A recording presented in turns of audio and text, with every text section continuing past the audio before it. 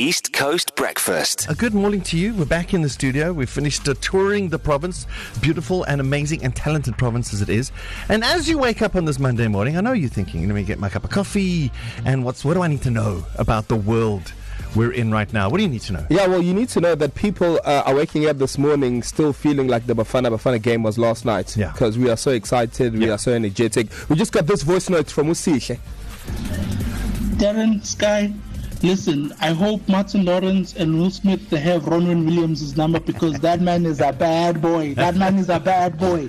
Listen, I'm so excited. I'm so happy for the boys. They've restored our faith. They've restored our dignity. We march on in the AFCON. And this week we're doing the semi-finals. Nigeria, they don't have a chance. We're going to give them the business. Let's do it. Let's come on. Vamos, boys. Guys, 4 penalty saves. That's unreal. It's yeah, I don't know. Leaving on the edge, taken to another level. So we're going to talk about the Nigeria game throughout the week. It is happening on Wednesday. Okay. I honestly think we are going to be in that final on Sunday. Yeah.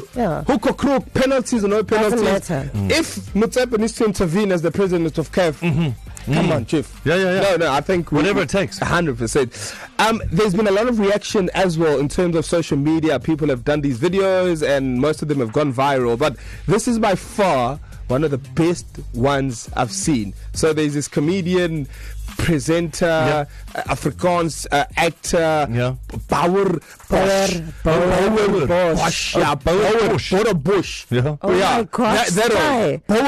What is that? Bosch. Yeah, Bauer Bosch. Okay, Mr. You know what you just said? Yeah. You just said build a Russian soup. Yeah, That's what you just said. Okay, Mr. Bosch. Yeah, Mr. Bosch, he's taken to TikTok and here is explaining what white pastors on a Sunday would have sounded like after Bafana won against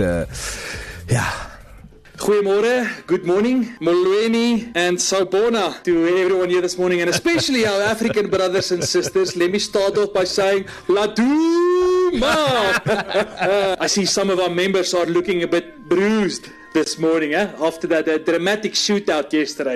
Penalty shootout, skis. Looks like some of you had a little bit too much Bafana times last night, Deacons, please pass out the cup of nations. I mean the cup of wine. What makes us strong as a team, a church, is our differences in our backgrounds and where we come from. We have a bunch of chiefs from Kaiser Reneke and some pirates from Orlando. Sometimes we go for some sundowners at Mamelodi, or we go and eat at some Cape Town Spurs, or sometimes we grab chippas from Port Elizabeth. Kibergi. Please forgive me. Sometimes we go and look at the beautiful Free State stars. The point is that this super sport united us. Thank you for attending this service of two halves. I know it got a little bit long, but let's end off with my favorite song. Amapiano Grace. Amazing Grace. A trumpet.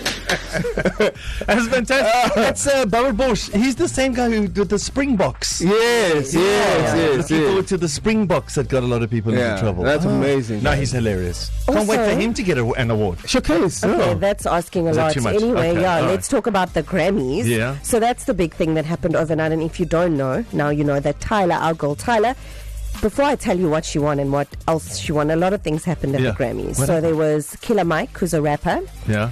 He got arrested after winning his 3 Grammys. Oh, snap. He got 3 Grammys and the cops were there. Yeah, so here's some advice for somebody that the cops are looking for you, or you've, maybe you've, people, you owe people.